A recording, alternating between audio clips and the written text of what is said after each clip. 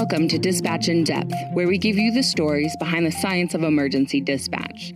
This is an official podcast of the International Academies of Emergency Dispatch, the world's leading authority in dispatch science. I'm your host, Becca Barris, writer and copy editor for the Journal of Emergency Dispatch.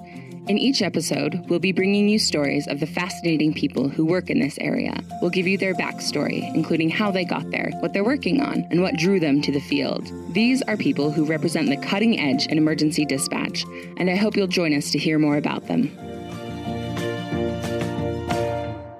Welcome to Dispatch in Depth. Today we're going to be talking about sudden cardiac arrest, a topic many of you are familiar with. However, today we're going to address it from the caller's perspective. To help with that, we have Jennifer Chap on the line. Jen's husband, Rick, went into sudden cardiac arrest at home in 2012, and when Buddy, their cat, alerted her, she dialed 911 and performed dispatch-assisted CPR, which led to Rick making a full recovery. Inspired by this experience, Jen has become passionate about improving public awareness and understanding of sudden cardiac arrest, CPR, and AEDs to encourage bystander action. Welcome, Jen. Hi, how are you? I'm so excited to have you here. Thanks for agreeing to be on the podcast. It's wonderful to be here. Thank you. So, Jen, let's talk a little bit more about the experience that led you to becoming involved in sudden cardiac arrest awareness. Talk me through it. What was your day like before Rick collapsed?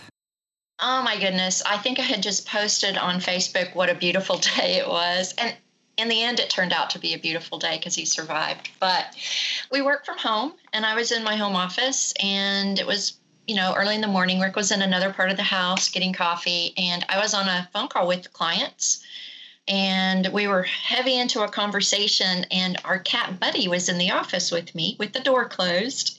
And suddenly Buddy started going nuts. He started jumping on me and meowing and scratching at me, trying to get my attention. And fortunately, he did. So I picked him up and took him out of the room, and that's when I found Rick collapsed on the floor, gasping for air. He was unresponsive. His eyes were open. They were glazed open, and I thought he was having a seizure.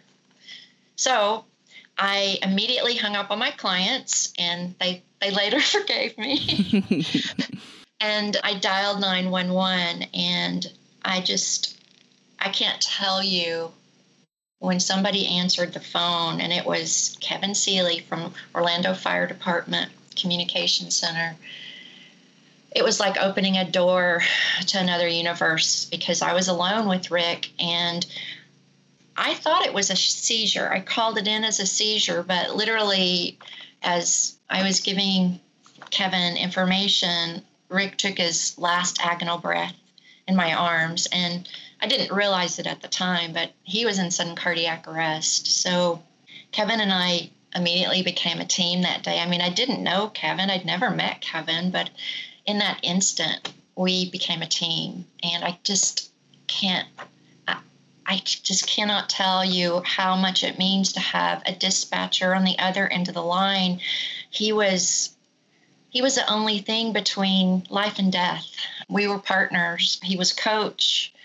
He was confidant. He was diagnostician. He told me what to do. But what happened was, Rick started turning blue. And when he took that last agonal breath, I said, I think I need to do CPR. And Kevin immediately told me what to do. And so Rick was kind of crumpled leaning up against the counter. And so I somehow had some, superhuman strength. And I pulled all 225 pounds of him out onto the floor as far as I could. And I'll never forget, Kevin said, okay, you need to be ready to do 600 compressions. And I thought I was going to have a sudden cardiac arrest. But I was really glad he did that because it prepared me for what was to come. And the other thing that was really important is that he told me, where to press, how deep to press, and how fast to press. So I kind of am a news geek. And I had seen a news story about, CPR to the beat of Staying Alive. And so it was a little surreal having my husband dead at my feet and that Bee Gees song in my head, but it did help because it allowed me to kind of think I was doing it at least somewhat right. So that's kind of how it started. And then it was just press, press, press, and for, I don't know, 8 to 10 minutes until the cavalry came, the other part of EMS, and they were amazing. And it all worked out beautifully. So I didn't realize that you had initially called it in as a seizure. mm-hmm. Yeah. I mean, that's just amazing that Kevin was able to say, okay, I don't think that's what's happening here. I think this is sudden cardiac arrest. Let's do CPR. Exactly. And the other thing is that we're good friends with Kevin and all the crew now, but the crew said that when they were dispatched that they didn't realize CPR's in progress or anything like that until kind of they got here. And I would have never known it because they came in and they just took over and did everything. And I did exactly what Kevin told me to do. Exactly. And honestly, if he had told me to cut my right leg off, I would have. I think that's important for dispatchers to know that we want to save our loved ones. And most of us, anyway, I think will do what they tell us to do. So I am forever grateful. Kevin was the first responder. It's just such a great story. So while we're kind of talking about the caller perspective of emergency dispatch and all the things that go along with that, before this experience with Buddy and Rick, how many times had you called 911 in your life? And how often did you think about the role of emergency dispatchers in your everyday experience? Well, I guess I had called it a few times for, medical reasons. And I knew I'd always kind of been taught that you should tell where you are first, and I knew that part. But I'd never really called it with this kind of a dire situation before, and it wasn't until this happened that I really had a completely new appreciation for what dispatchers do and the toll that it must take on them to have people's lives in their hands, but through somebody else's hands, not their own. They can't see what's going on. They only can depend on what the caller tells them or what they hear or any clues that may emerge in the conversation. It's unbelievable what they do. It is. It really, really is. I'm going to pivot for just a second. Let's talk about your current profession. You are a co-founder of a company called Strataverve. Can you talk to us about what Strataverve is and what you do? Sure. Strataverve is a strategic marketing research and consulting practice, and we're based here in Florida. We founded it in, 1999, and prior to that, I worked in the theme park and travel industry categories, cutting my teeth in the theme park category in marketing and strategic planning and consumer insights. So it's interesting. What I do had extreme relevance to what happened to Rick, because I've since been able to apply, those some 30 decades of experience in marketing and consumer insights to build strategies around making people's behavior change. And I've been able to help apply it to this cause, working in partnership and through Sudden Cardiac Arrest Foundation, as well as other organizations in the space. So what are some of the applications of strategic marketing to CPR awareness? Well, what happened to me is when my husband was put in therapeutic hypothermia for 4 days. And so as I sat by his bedside, waiting to really understand whether or not my Rick was in there, I just had a lot of time to think about how could I have not known this could happen to a seemingly healthy 56-year-old? I mean, I knew what cardiac arrest was, but I just never thought that it would just happen out of the blue like it did for Rick. I mean, he was literally cutting trees down in our yard the day before, and then suddenly he's, dead on the floor. So I was befuddled, honestly, and I thought, I wonder how many other people out there are like me and they don't really know that this can happen. And I vowed, regardless of what happened to Rick, that I was going to find that out and try to do something about it to make sure more people were aware and understood SCA, CPR, and AEDs, and that they took action so that when EMS rolls up on the scene, somebody is doing CPR. So you have performed 2 studies regarding CPR awareness. Mm-hmm. What are some of the findings that have resulted from your research? Well, we started out in 2015, and again, I approach it from the consumer or the man in the street angle, the public angle, because that's the world I work in consumer insights. So I wanted to really do a deep dive, both quantitatively and qualitatively, to a national sample of folks 18 plus. So we did that, and then our first study in 2015, we really wanted to establish a baseline understanding of what the awareness level is, what people knew, what they didn't know, whether they'd had CPR, all of those kinds of things. And we did it in a kind of a unique way in that rather than just do checkbox questions, we wanted to start it out with open-ended questions and we asked them, considering your own health or the health of your loved ones, please list 3 health conditions or diseases you're most concerned about. And we gave them 3 blanks, so it was completely open-ended. And so essentially in the first study, we had over 1,000 respondents. So we had 3,000 blanks that they filled. And not one answer said cardiac arrest or sudden cardiac arrest or anything to do with cardiac arrest. There were a lot of comments about diabetes or cancer or heart disease or cholesterol or things like that. But what it told us was it just isn't really on the consumer radar. And so then we went down a little further and we started asking more aided questions. And we found that people just really don't have an understanding of what a sudden cardiac arrest is. And more importantly, that it can happen to anyone and that you need to act quickly. So we have a whole series of questions, and our findings indicated that we really needed to help the public connect the dots to understand what to do. We also have some really interesting qualitative interviews that we did that we overlaid. And in the show notes, you might be able to see some of the qualitative survey clips that, to me, are the most illuminating, because you can see just how the general public just doesn't know what they don't know. And we need to fix that. So that was the first study. And then in 2017, we wanted to build upon that. And we felt that we needed to really understand what messages would resonate with the public to make them either learn CPR, know they need to know CPR, or what to do and how to act. What would motivate them to action, essentially. So we tested about 11 statements, and the one that rose to the top really touched on the rational side of the brain, and that is the impact that immediate CPR can have on survival rates. And it really ranked first. And that statement is, you can double or triple a person's chance of survival from sudden cardiac arrest by immediately giving CPR. So that's number one.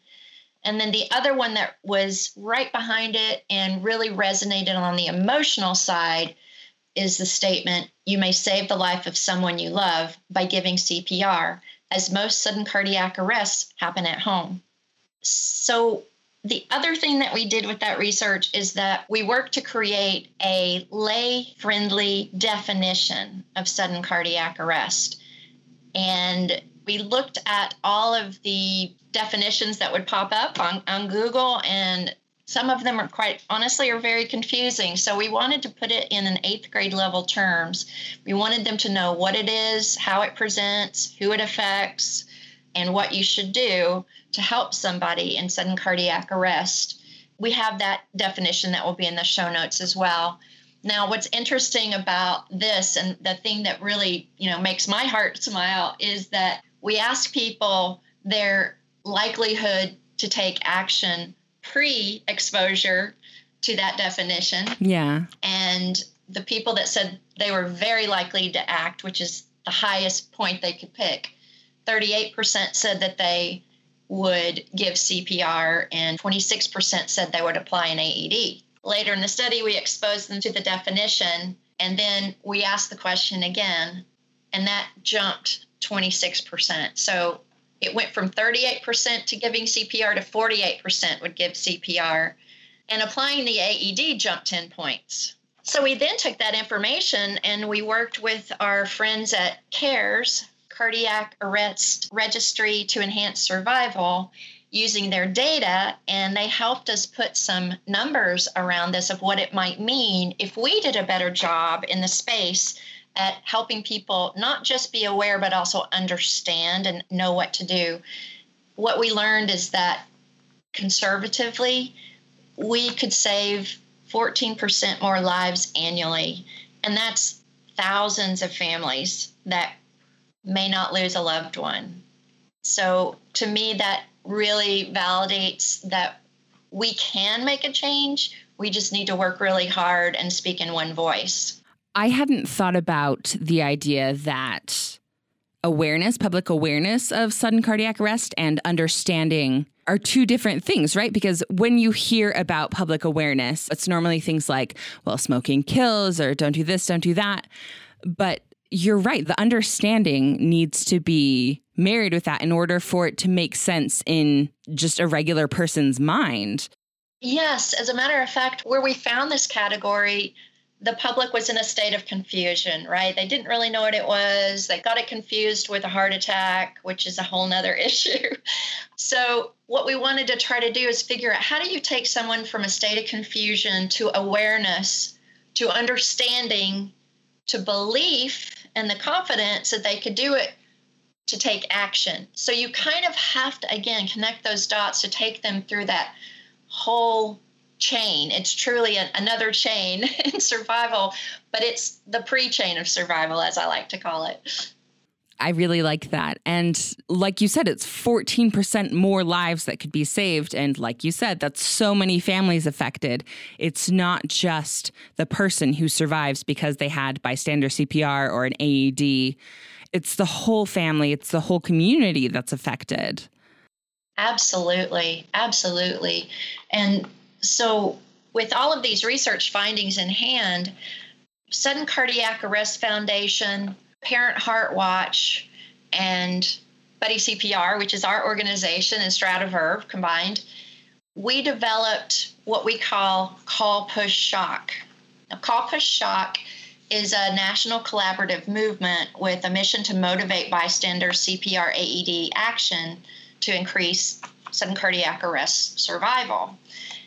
And the way it works is it's a movement. So different organizations can participate in this, and they have access to a combination of free assets, from the definition to different social media assets that they can use, to videos, or people can pay a small fee and they can have these branded to their entity. And it's just a way for us to all speak in one voice through clear, consistent messaging that really drives that public understanding and ultimately intervention. We believe that together, if we can all do this, all in this space, that we really can empower others to save lives. And what a worthy goal, right? It is. Who doesn't want to save a life, right? Right, exactly. And importantly, we now have over 50 participants in Call Push Shock, and we'll also put that link in the show notes. Awesome. Thank you so much. So, what are a few ways that you've spread the word about your experience and raised the awareness and then the understanding of sudden cardiac arrest? Has it mostly been with Sudden Cardiac Arrest Foundation? So yes, we started working with Sudden Cardiac Arrest Foundation early on. That was really where we learned a lot. And I am so grateful to Mary Newman, who is the founder and president of Sudden Cardiac Arrest Foundation. So we've really been working together ever since. But we also work with a lot of other organizations as well, from Parent Heart Watch to CARES to Citizen CPR Foundation to Sudden Cardiac Arrest Association to our local fire department and others. And for us, it's very, we want to pay forward Rick's gift of life. We have new knowledge. We have new life. We want to pay it forward. We love this work. And we started relatively early. We first went to say thank you to every link in Rick's chain of survival. This didn't happen till about, 3 to 6 months after, but we went to the fire station and the dispatch center first. and that was amazing. And, we had never really been in a fire station before. So I baked a bunch of goodies and just, kind of expected to just go in and shake some hands. But when we walked in, they were all in their dress white. There were all kinds of fire chiefs there. And it was just such a healing experience, I think, for both of us. I learned that you guys don't get a lot of thank yous sometimes. For us, that was really important. And then we went to the dispatch center and we got behind the closed doors and we were able to thank Kevin personally and all of the dispatchers with more goodies and whatnot. So that was great. And then about 3 months later, we did the same thing with the hospital. And we kind of did this reunion tour and went to every place that Rick was in the hospital. Part of that was really to help Rick's healing, so he kind of knew what went on, and it definitely helped me because I had a lot of healing to do as well. I do suffer from PTSD, but I'm working through it, and giving back is a huge part of my healing. Right. The other way that we spread the word is through Buddy CPR, which is our own organization. It was co-founded by Rick and myself. And Buddy was the name of our cat. And we believe that Buddy CPR means that you really need to learn CPR with a buddy. And because most sudden cardiac arrests happen at home, that's even more important. So through Buddy CPR, we have become BLS instructors, and we volunteer teach CPR with the Orlando Fire Department, as well as doing hands-only CPR trainings on our own. We haven't really done that many during the pandemic, but we're looking forward to that chapter closing. We're looking forward to doing that again in 2021. The other thing that we do is we participate in a number of conferences that some bring survivors together. So we have a whole network of survivor and family member friends really around the world that we all share something in common, and it's very, very helpful and, again, healing. At one of the conferences, we took a production crew with us, and we videoed a bunch of survivors and experts in the space, and we put together I guess you would call it a PSA video that really talks about sudden cardiac arrest, hearing it from a survivor's perspective, multiple survivor perspectives. And we think that it helps make it real for others. And when we share our story at CPR trainings, we do make it real. And it really does make people sit up and listen. Yeah. And start thinking about, what if this happened to me? What sort of tools do I need to have, a favorable outcome rather than the alternative? Right. So, wrapping up, because I've had just a delightful time talking with you today. So have I. It's been great. Jen, what's one thing that you'd like dispatchers to take away from this episode? They matter. Dispatchers are the true first responder, and they matter. And what you say and do means the world to the person on the other end of the phone. And when it comes to sudden cardiac arrest, I just want dispatchers to know, don't be afraid to get hands on the chest quickly. Just don't be afraid, because once that happens, we know that there's a much better chance of survival. And my last, but very not least, is thank you to all the dispatchers out there for what you do every day to help save lives. Thank you from the bottom of my heart. Thank you so much for being with us here today, Jen. As we've mentioned a couple of times in the episode, the show notes, there's just a plethora of goodness there. So make sure you click on that, check those out. We will have links to the research papers that Jen helped with and the PSAs. And as always, if you have any questions or comments or ideas for episodes, go ahead and email us at dispatchinDepth@emergencydispatch.org. And Jen, thank you so much for being here, and we hope to talk to you again soon. Thank you so much. It was my pleasure. Thanks for listening to Dispatch in Depth. Remember, it really helps if you rate and subscribe on iTunes, Stitcher, SoundCloud, or wherever you get your podcasts. Dispatch in Depth is hosted by me, Becca Barris. I'm also the technical director and producer, and Matthew Maiko is the executive producer.